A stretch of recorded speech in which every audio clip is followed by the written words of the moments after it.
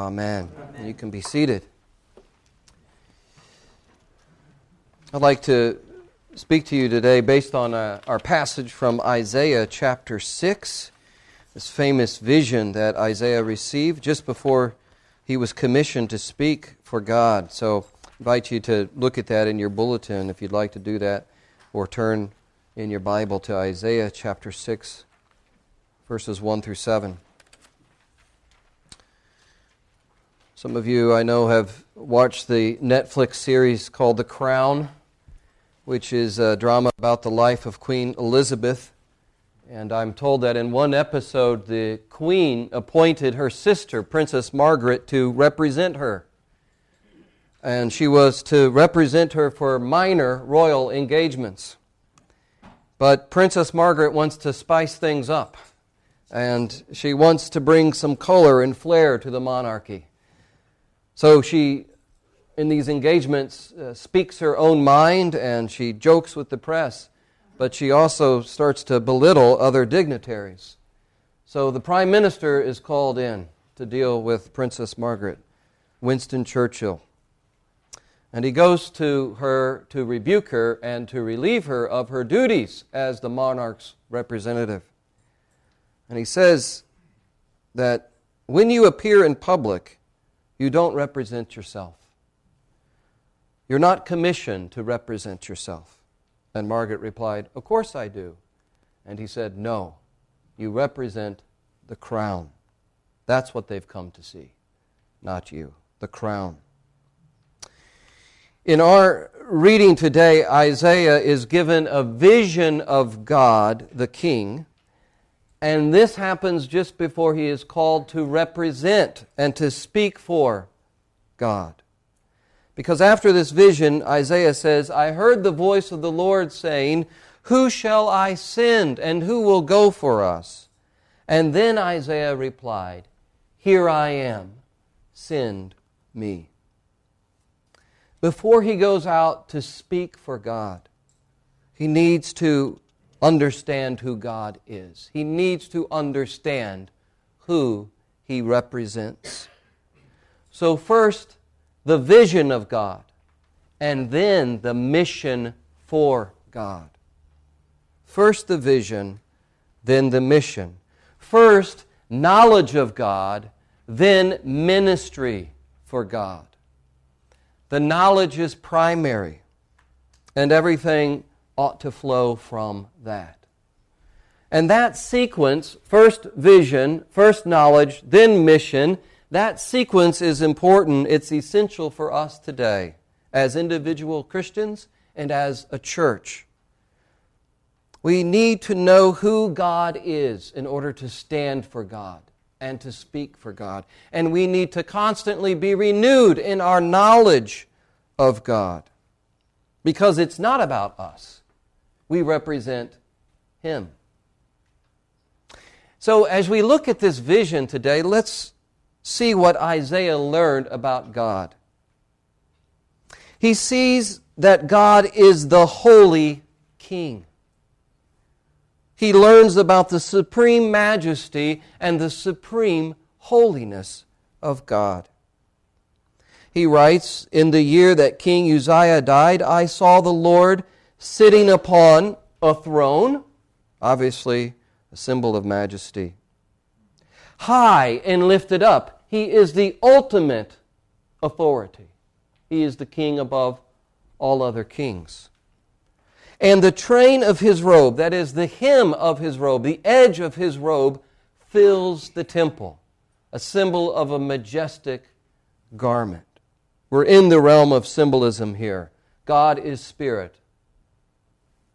But this conveys, these symbols of God sitting on a throne, conveys the spiritual reality of His majesty and His great authority.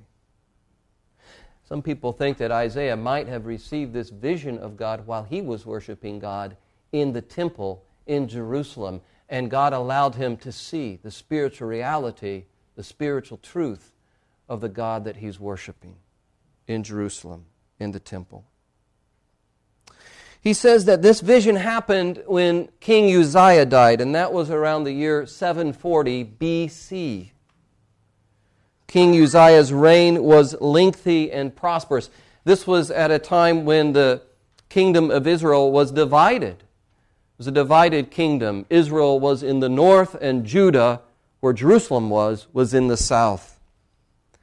And near the end of King Uzziah's reign, the nation of Judah, his nation, began to feel threatened by the Assyrian Empire. The Assyrian Empire had already defeated the northern kingdom of Israel. And now the Assyrians had set their sights on this little country of Judah. And the question that Isaiah would put forward to the people of Judah and to the kings is simply this: will you trust God? Will you trust God to deal with your enemies? Just as He does, or has done, rather, in the past. It was God who had delivered them from Egypt. It was God who told them to march around the city of Jericho, and Jericho's walls fell.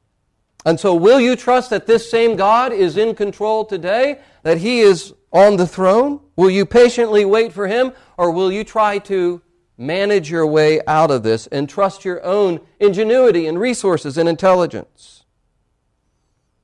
Isaiah had this vision of the King of Kings after King Uzziah died, and so he knew that God was still on the throne.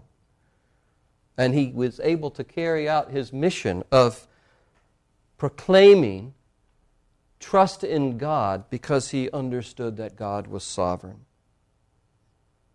The majesty of God, the sovereignty of God he encountered in this vision. And then we see that Isaiah encounters the holiness of God. God is the Holy One of Israel. That's a phrase that Isaiah uses over and over again. Isaiah sees these mysterious angelic creatures above the throne, the seraphim. And the name possibly means something like fire or flame. These mysterious, flaming, angelic creatures above the throne of God, calling to one another, "Holy, holy, holy is the Lord of hosts." The whole earth is full of His glory. Not just the heavenly realm, but the whole earth is full of the glory of God. It's a scene that is similar to the one we read about in Revelation. And those scenes tell us that in the heavenly throne room, there are these angelic creatures that are continually praising God for this quality: His holiness. His holiness. One commentator says this is the only time in the Hebrew Bible, here in Isaiah 6, the only time in the Hebrew Bible that a quality is raised to the power of 3. And that conveys the idea, this commentator says, it had to be invented here, because the human mind is not able to grasp the infinite holiness of God. It is beyond anything that we can really conceive. The word holy has the idea of unapproachable brightness. Unapproachable brightness. Have you ever encountered a brightness that you can't behold for too long? It's unapproachable. It emphasizes the separateness of God, His otherness, His superiority, His moral superiority, His purity. And Isaiah is called to represent this holy God to a people who have forgotten or don't want to hear about the holiness of God. So Isaiah needs to know that God is holy. He needs to know this in his bones as he goes out to represent this God. Isaiah 1 through 5 gives us some background on what was going on in Judah at the time. It's sort of God's indictment against the people of Judah. He lays out his case in Isaiah 1 through 5, listing some of the things that were going on in the culture, the way that the culture had deteriorated. And so just give you a little snapshot here. It was a violent society. They came to worship God. They raised their hands in worship and prayer to God, but God says, "I will not receive your worship because," chapter 1, verse 15, "your hands are full of blood." A violent society. It was a corrupt culture. He says in verse 23 of chapter 1, everyone loves a bribe. It was a culture filled with injustice. They do not bring justice to the fatherless, and the widow's cause does not come to them. So the most vulnerable in this society, the fatherless, the orphans, and the widows who had nobody else to rely on, they turned away when they sought justice. This was a society that had grown spiritually apathetic and complacent. They knew how to party. They knew how to have a good time, because he says in chapter 5, the men have become heroes at drinking wine and mixing strong drink. They were heroes at this. They had a reputation for knowing how to party. But they did not regard the deeds of the Lord or the work of His hands. They were spiritually apathetic. Heroes at drinking, but not heroes of the faith. And so God calls Isaiah to remind his nation that He, God, is the Holy One of Israel. And to warn them of judgment that is to come, because He is holy, He cannot just turn a blind eye to this injustice and indifference that He sees. And God says, my people are going to go into exile because of their lack of knowledge. That's exactly what happened. The Babylonian exile in 586 BC. And Isaiah is warning the people of this. And he realizes that God is holy and wants to wake them up to the holiness of God. Now I wonder, friends, do you think we need a vision of God today as the holy King? As the one who is holy other than us? As the one who is high and lifted up on a throne? As the one who reigns in eternity? And the one who above Him are these heavenly creatures who are constantly declaring that He is holy, holy, holy? Do you think we need a fresh vision, a fresh understanding today of God as the majestic, holy one? John Stott wrote these words that are very convicting and applicable today. He wrote these words 30 years ago. The kind of God who appeals to most people today would be easygoing in His tolerance of our offenses. He would be gentle, kind, accommodating, and would have no violent reactions. Unhappily, even in the church, we seem to have lost the vision of the majesty of God. There is much shallowness and levity among us. Prophets and psalmists would probably say of us that there is no fear of God before their eyes. In public worship, our habit is to slouch. We do not kneel, let alone prostrate ourselves in humility before God. It is more characteristic, he says, of us to clap our hands. Maybe that doesn't apply here. It is more characteristic of us to clap our hands with joy than to blush with shame or tears. It's okay. I'll wait for that. It happens. He says, we saunter up to God to claim His friendship, but it does not ever occur to us that He might send us away. We need to recover, and I need to recover, the truth that God is the Holy One. Particularly important for people who speak of the holy God and handle holy things. It's easy to forget that we're in the presence of a holy God. And that the God we worship is infinitely more majestic and holy than we can fathom. So in light of the majestic holiness of God, Isaiah becomes aware of his sinfulness. That's another thing that he is made aware of in this vision of God. Not only is God majestically holy, but I am unclean in His presence. Woe is me, he says, for I am lost. I'm destroyed. I am undone, is the way you could translate that. I am lost, for I am a man of unclean lips, and I dwell in the midst of a people of unclean lips. For my eyes have seen the King, the Lord of hosts. He knows that he is not worthy to stand before God, much less to speak for Him. And he confesses that his lips are unclean. And maybe he's thinking about specific sins of the lips. Maybe it's lying, maybe it's slander. But probably the case is that he knows that God is going to call Him to speak for him with his lips, and he's not worthy to do that in himself. And so he comes to a place of devastation in the presence of God and utter humility. And this is the humility of spirit that we all need. This is where you get it. Blessed are the poor in spirit, Jesus says. Where do you get that humility? It comes from knowing that God is a holy God, and in His presence we need to be made clean. And compared to Him, we are not clean. And so we need His grace.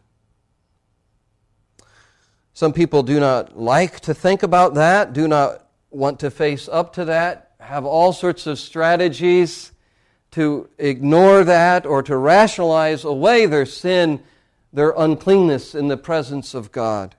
And some people don't want to deal with it, so they distance themselves from God and they put up a wall because they don't want to think about God as the holy other and their own sin. Sort of a natural instinct to recoil from that. I remember watching a movie some years ago, and I don't remember the name of this movie. I wish I could remember it. I just remember one thing about this movie, and it was a scene where a man is talking to his friend at a table about his daughter, and his young daughter. He's estranged from his young daughter and the mother, and he's talking about how he still tries to keep in touch with the daughter, and he sends gifts once in a while, but he doesn't really have a relationship with her. And so his friend said, well, why don't you try to reach out to her and develop a relationship? You're her dad. You need to get to know her. And this man had lived a very rough life, and he was ashamed of so much that he had done. He was carrying around all this guilt and baggage. And he said, I'm not worthy to see her. She's young and she's innocent, and after all that I've done, I don't feel worthy to even be in her presence. I'm guilty of too many things. So he forfeited this relationship with his daughter because of the guilt that he felt because of the man that he was. And some people are like that with God. But the good news of the Bible is that this holy, majestic, awesome God, the creator of all things, is also a God of grace and mercy. And Isaiah encounters that here as well. The holy God is a God of grace. It says, then one of the seraphim flew to me, having in his hand a burning coal that he had taken with tongs from the altar. And he touched my mouth and said, behold, this has touched your lips. Your guilt is taken away, and your sin is atoned for. You see, God makes a way for the unclean to be clean, for the guilty to be forgiven. And notice that the atonement, and this is important here, the atonement comes from the altar. The altar is a place, of course, of sacrifice. So atonement comes from sacrifice. And throughout the Old Testament, God is teaching the people of Israel through the sacrificial system as the priest made atonement year after year at the altar of sacrifice and day after day for the forgiveness of sins. God has been training His people that forgiveness is costly. It cost a sacrifice. And that is pointing to the day when God would provide the final sacrifice for the sins of the whole world at the cross of Jesus Christ. God takes the initiative here to cleanse people. He pays the price. Isaiah looked forward to the day when the suffering servant would come and die for the sins of the people. And so we recall that beautiful passage in Isaiah 53 about the suffering servant who would be wounded for our transgressions and crushed for our iniquities. And upon Him the chastisement that brought us peace was laid, and by His stripes we're healed. So this sacrifice, this cleansing that happens through the altar, pointing to Jesus and fulfilled in the cross of Christ. And so we can be clean in the presence of God. And I just want to say, if there's someone here, as you think about God's holiness and His otherness, and you sense your guilt and your shame and maybe thinking about things that you have done, I want to say to you to look to Jesus.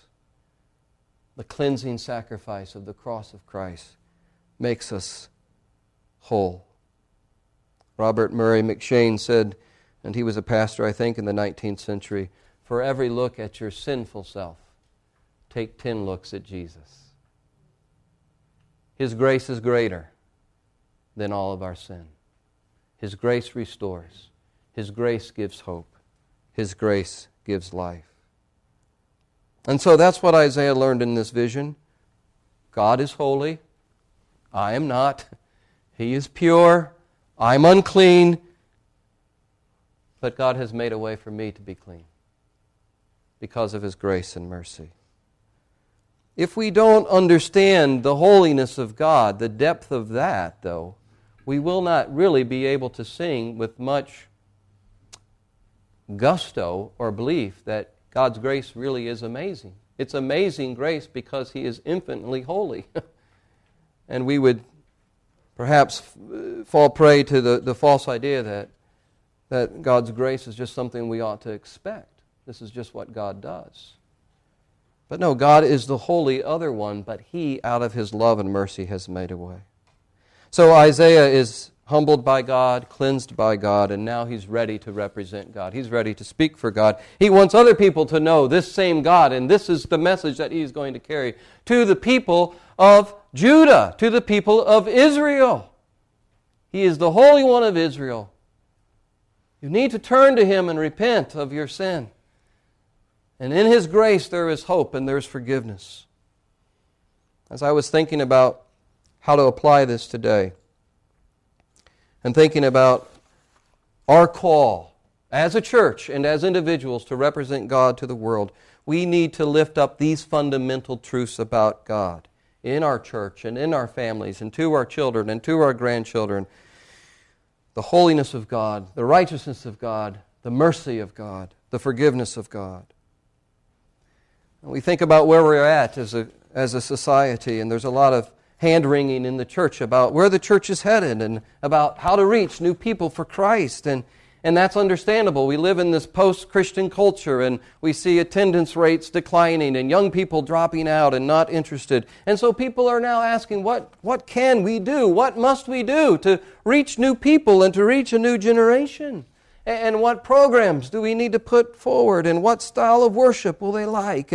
And maybe, and I read an article here at the local paper just a month or so ago, maybe the answer is let's just get rid of meeting together and get rid of church buildings and do it all online and stream the whole thing.